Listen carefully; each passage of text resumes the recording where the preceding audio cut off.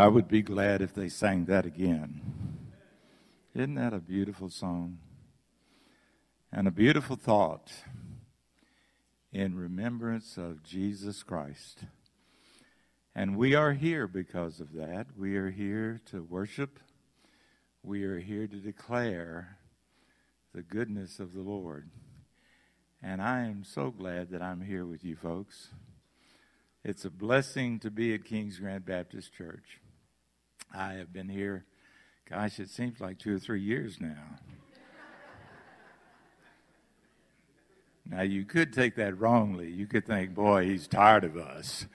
Not at all. It has just been a very blessed time to spend a good portion of these last 3 months with you folks. Now, I will not be here for the next 3 weeks, according to the Pastor Search Committee. I will be back on September the 4th, and I want to assure you that I will miss you and I will pray for you. I pray regularly for this church because God has asked you to be here, and God has asked me to be here, and God has asked Brother Jay to be here, and so it's a blessing to know that God is working right here among this fellowship. And so please pray and be faithful, and I know that you will.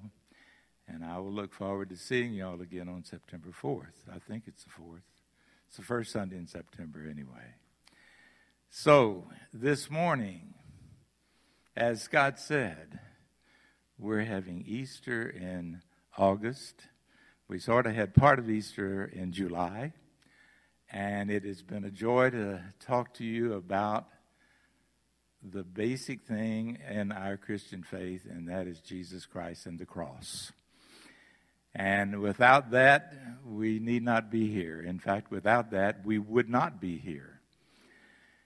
And today, we're going to move toward, now listen carefully to my words, because this is going to be a little bit more unusual. We're going to move toward resurrection morning. But we're not there yet. Because I'm going to ask you to do something that I've attempted to do several times in the past, and it has been successful, and it has been meaningful. And so I'm going to ask you to live in your minds and in your prayers, in your imagination under God's leadership. I'm going to ask you to live with and to walk with the men and the women that were part of Jesus' fellowship. Do you realize, have you ever sat down and just pondered what those men and women went through from Friday afternoon until Sunday morning? Now, that's where we're going to go for a little while today. But we're going to end up with a glorious celebration. But it has always intrigued me, I guess it's part of the counselor in me, but it's always intrigued me at what these folks must have gone through during those horrible hours. They saw some of them, and they knew of the brutality that their Lord and Master had suffered. Now he was dead. And the grief and the desperation and the fears and the anger and the guilt and all that goes with that kind of an experience. Now, some of you have lost close loved ones, spouses, moms and dads, children maybe. Some of you, and all of us in some form or fashion, know about grief. But I've spent a lot of time with grief and grieving people and helping them. And I want you to know, if you don't know, that it's one of the most horrific kind of experiences that you can have, is to realize that someone is dead.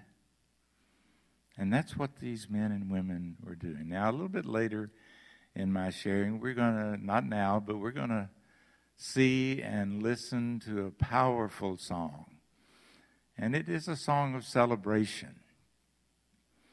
But the first part of the song, I'm going to share some phrases from the first part of the song because it illustrates this grief of which I speak.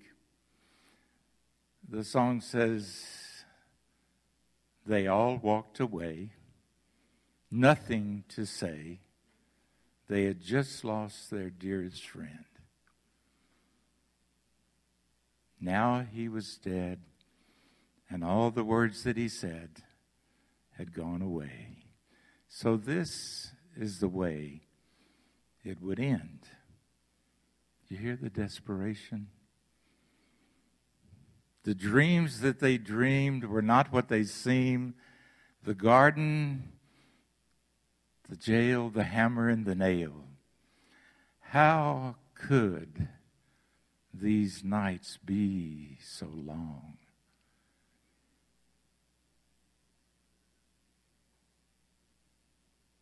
The angels, the star, the kings from afar, the wedding, the water, the wine. Now it was done. They had taken her son, wasted before his time. Jesus Christ was dead.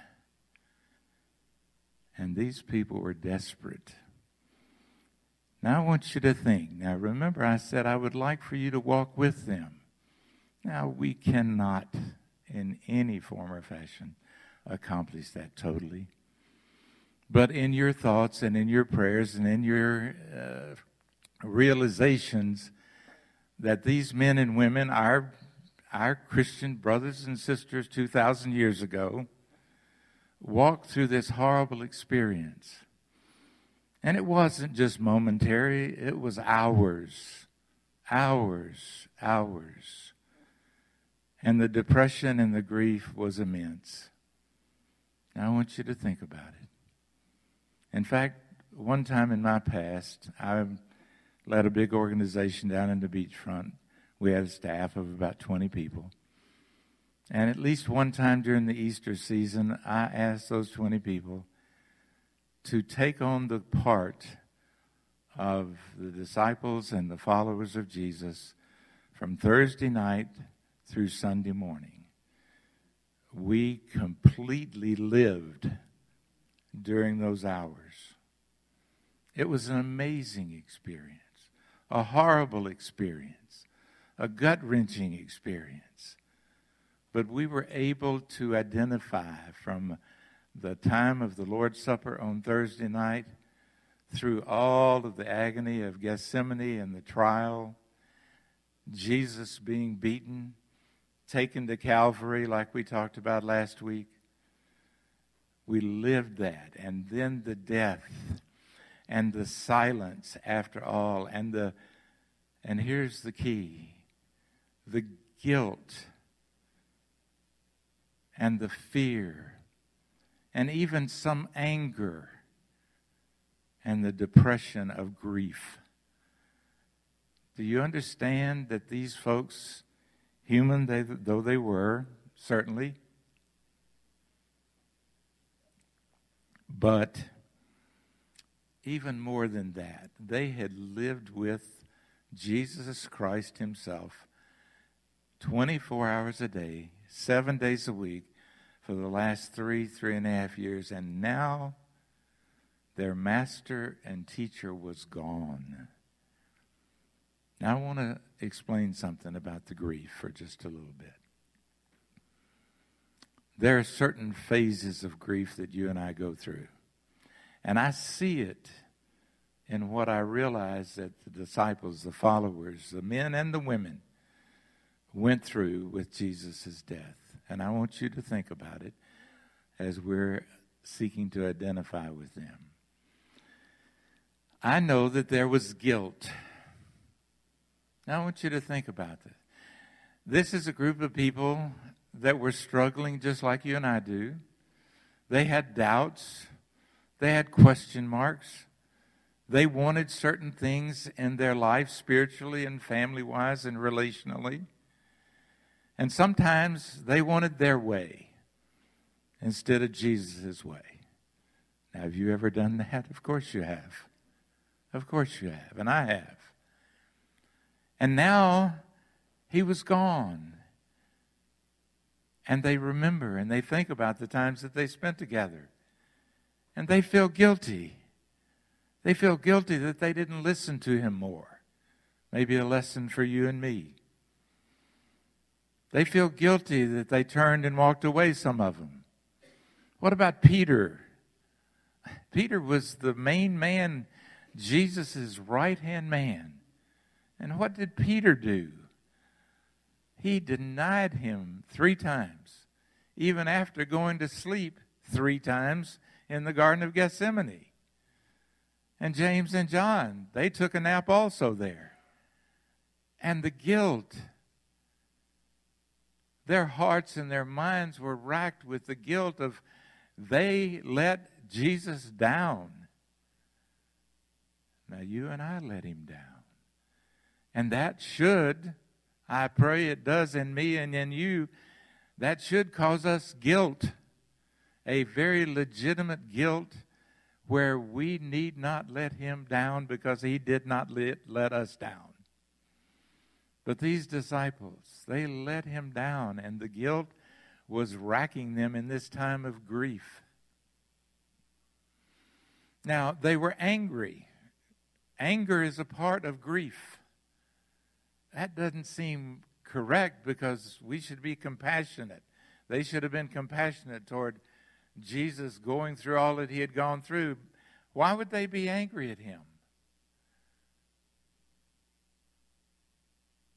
They wanted him to come down off of that cross and to annihilate all those enemies and to set up the kingdom right then. Impatient? Oh, you betcha. And they knew that he could do it. They knew, just a couple of weeks before this, Jesus stood at another tomb in Bethany and walked up to the cave and rolled the stone away and said, "Lazarus, come forth." His brother and friend Lazarus had been dead 4 days. And what happened to Lazarus? He came out resurrected and alive. And the disciples witnessed that. And so they knew that Jesus could do that. And so they didn't understand. Now their anger was misplaced. He loved them. They loved him. But we humans get all mixed up and confused with stuff like that. You do. I do. And so these disciples were angry in their grief. And they were angry at the brutality of it all, as I am. I told you, I have trouble thinking about that. I had trouble watching that movie that I watched a couple of weeks ago. I did not want my Jesus to go through the misery and the horror of what he went through in the suffering and then the sacrifice of the cross. And I'm just way out here in comfort and convenience. I'm not living there in the midst of all of that threat. Because in their grief, they were also terrified. Can you imagine? What had they just seen or known about that Jesus went through at the hands of the Sanhedrin and the Jewish leaderships, and then the brutality of the Roman soldiers? Now remember, this is Friday night and Saturday all day long. And Saturday night, I can well imagine that every time that they heard footsteps or somebody outside the door or somebody, maybe a group of people walking down the street, what did they think? They were so terrified that those Roman soldiers were coming to get them. Yes, obviously. Have you ever thought about these things? I have. And I think we need to think about it. Because they were afraid. A fear deep inside of them that they were going to go through the same thing that they knew and had seen their Jesus going through. Now, the guilt and the anger and the fear, what was the end result? They were depressed. Now, speaking from what I know, they were not mentally ill. There is a mental illness of depression. Clinical depression is something that I and others like me deal with. But there's also something called situational depression. We all go through certain levels of situational depression. And this that we're describing with the death of Jesus Christ on the cross, I think is the most horrible situation that man's history has ever known. And these folks that we're talking about and seeking to identify with, they lived through it. They were in the midst of it. It's Friday night. It's Saturday morning. It's Saturday night. And they are racked with depression. The words from some of that song that we're going to listen to in a little while, they all walked away, nothing to say. Now they had lost their dearest friend. Does that sound like depression? The isolation, the quietness, the sadness. And right now I'm asking you and me to experience some of the depression that our brothers and sisters went through 2,000 years ago. No, we can't do it fully, but please put your mind and your spirit and your heart there, because this was what they were going through prior to resurrection morning. Sunday morning is coming, but there's still grief and heartache going on.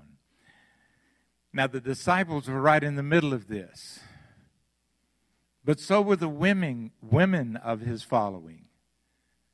And you beautiful women, and I mean that with every appropriate factor, the emotions, the care, the love that you, right here in this room, give to others, to me, to others, to your families, to your children.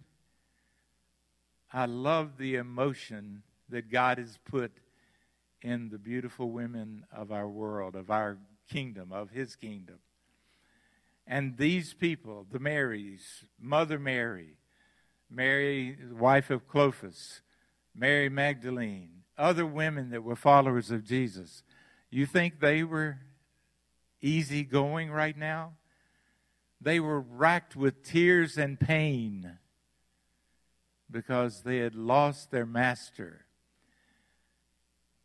And I want to read something here in a moment.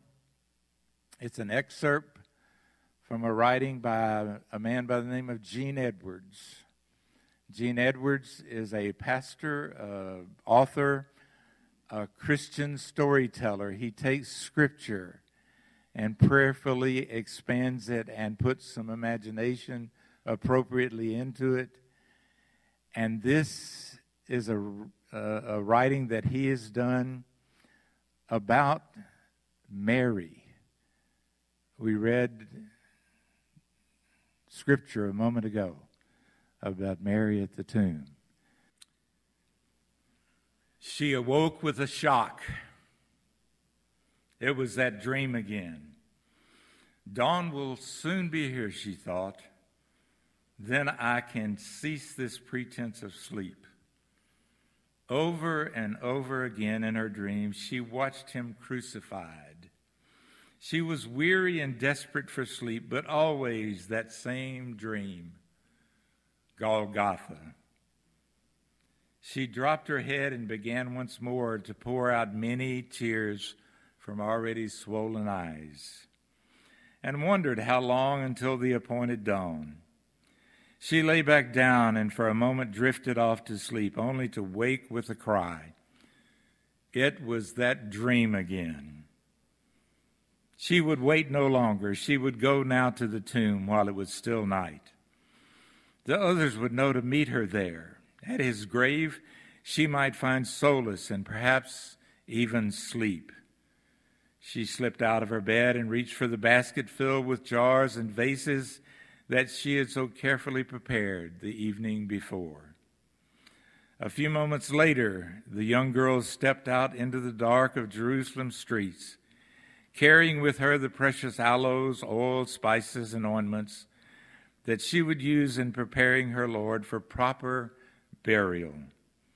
She shuddered to recall that men had callously placed his body into the earth so hastily. The watchman hesitated only for a moment before opening the gate to allow the young girl to depart the city. She paused in the darkness, her eyes to penetrate the night for only a few feet. The hill is in that direction, she said to herself, as is Joseph's house, and beyond that, the garden. I worshiped him. I loved him when he lived, she thought. He is dead now, but alive or dead, it makes no difference, for he is my Lord. Down the road she went, then across a meadow to a narrow pathway. Leaving that, she mounted a steep, grassy hill. Suddenly, the earth beneath her feet quivered, jolted, and then shook with a violence. The very planet seemed to be shuddering in the presence of some catastrophic power. The young girl was flung to the ground. Her basket and its contents were scattered everywhere. She buried her fingers into the grass and held on with all of her might. A deep tremble seemed to be coming from the very bowels of the earth, increasing in force as it neared the surface. Bursting forth at last, the tremor twisted the earth savagely. Chimneys began to fall, and roads cracked. The crust of the earth began to roll like the ocean wave. Then came a deafening crack, followed hard on by a burst of light. In the midst of this chaotic display of unbridled power, the first small gleam of the day made its appearance. Sunday morning was in the throes of birth. The frightened young girl raised her head, and all around her was evidence of the violent upheaval. Even the ground where she lay was rent open with fissures. Rising to her knees, she began to gather up the precious ointments that were scattered about. Fear, doubt, and wonder gripped her heart as she rose and began walking toward the garden. Her footsteps slowed. A strange and powerful foreboding descended on her. For a moment, she simply stood, staring transfixed at the garden entrance.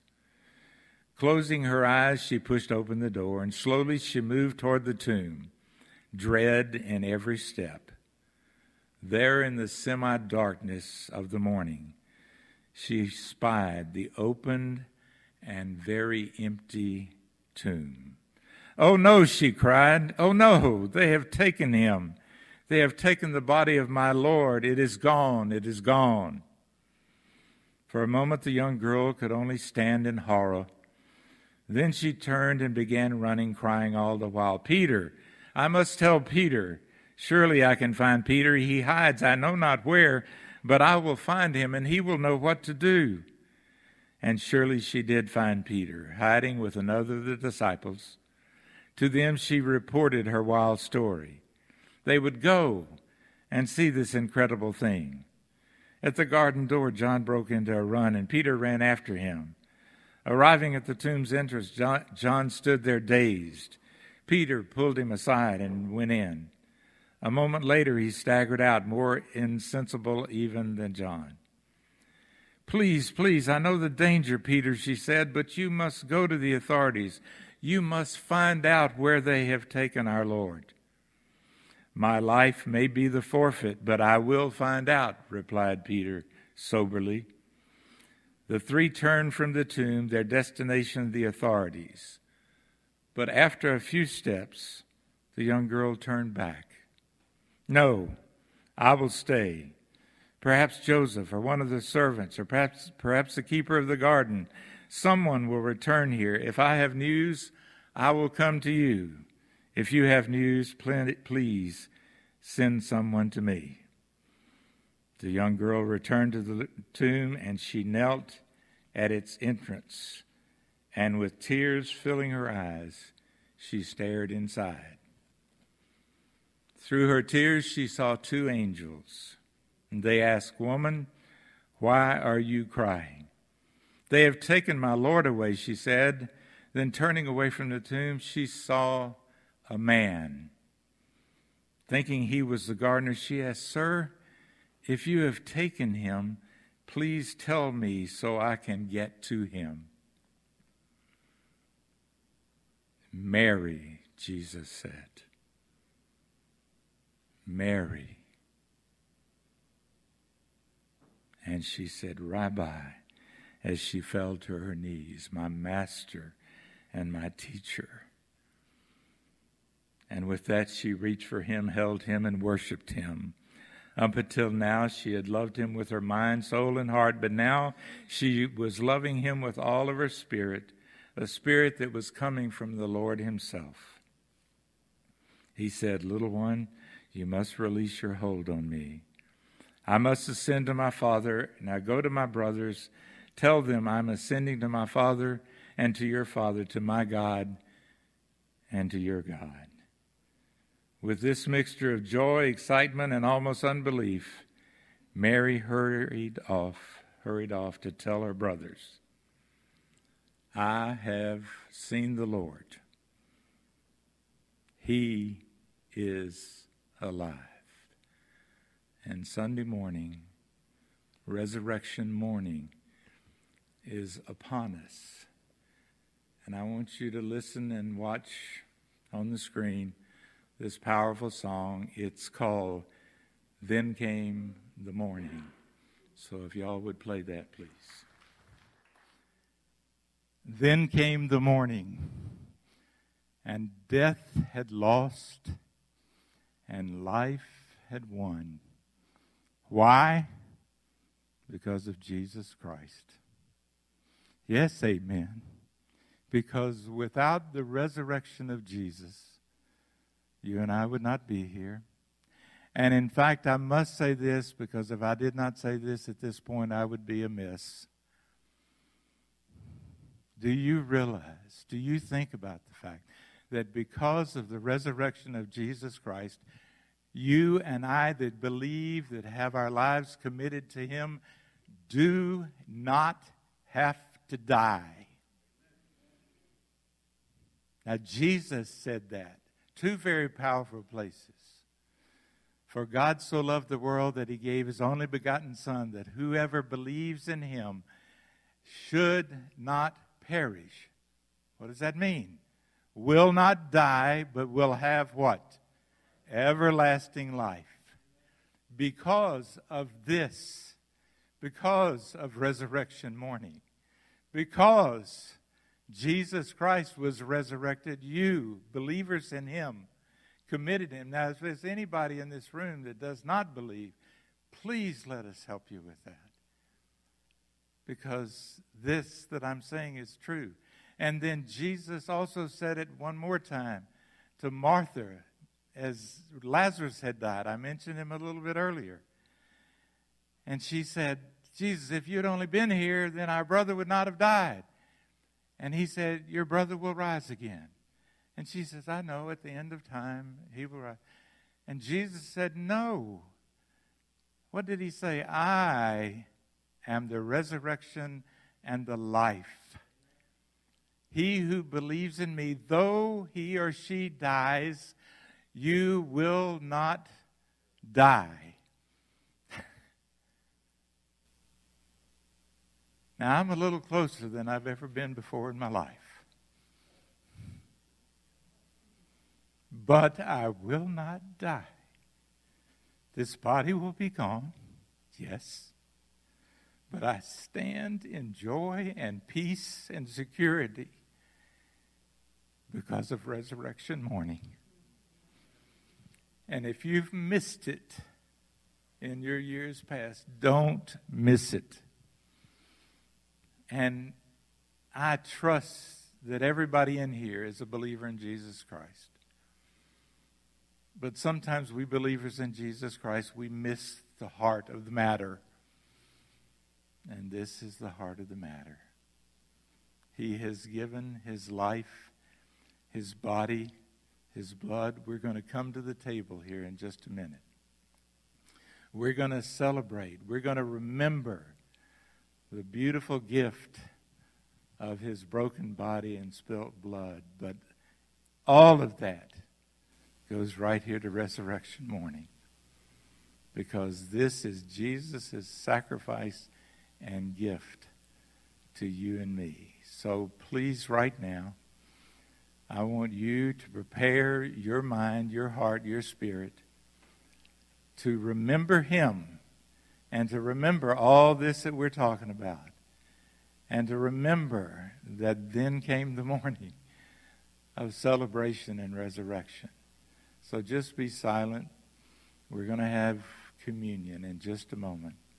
But I want you to look at yourself and look at Jesus with absolute thanksgiving and commitment and celebration of resurrection morning. So just silent for right now. Now, one more moment of quiet reflection. This is resurrection morning. We have celebrated and we have remembered, and it is a blessing. So please take just a few seconds to think on that quietly. Lord Jesus, we celebrate you, we remember you, and we thank you. The suffering, the sacrifice, and now you and we and all of us together have wonderful, amazing satisfaction and thanksgiving. Bless every person in this room with the reality of these facts and truths. Thank you, and we pray in the wonderful name of Jesus Christ. Amen. Happy resurrection morning. Go in peace.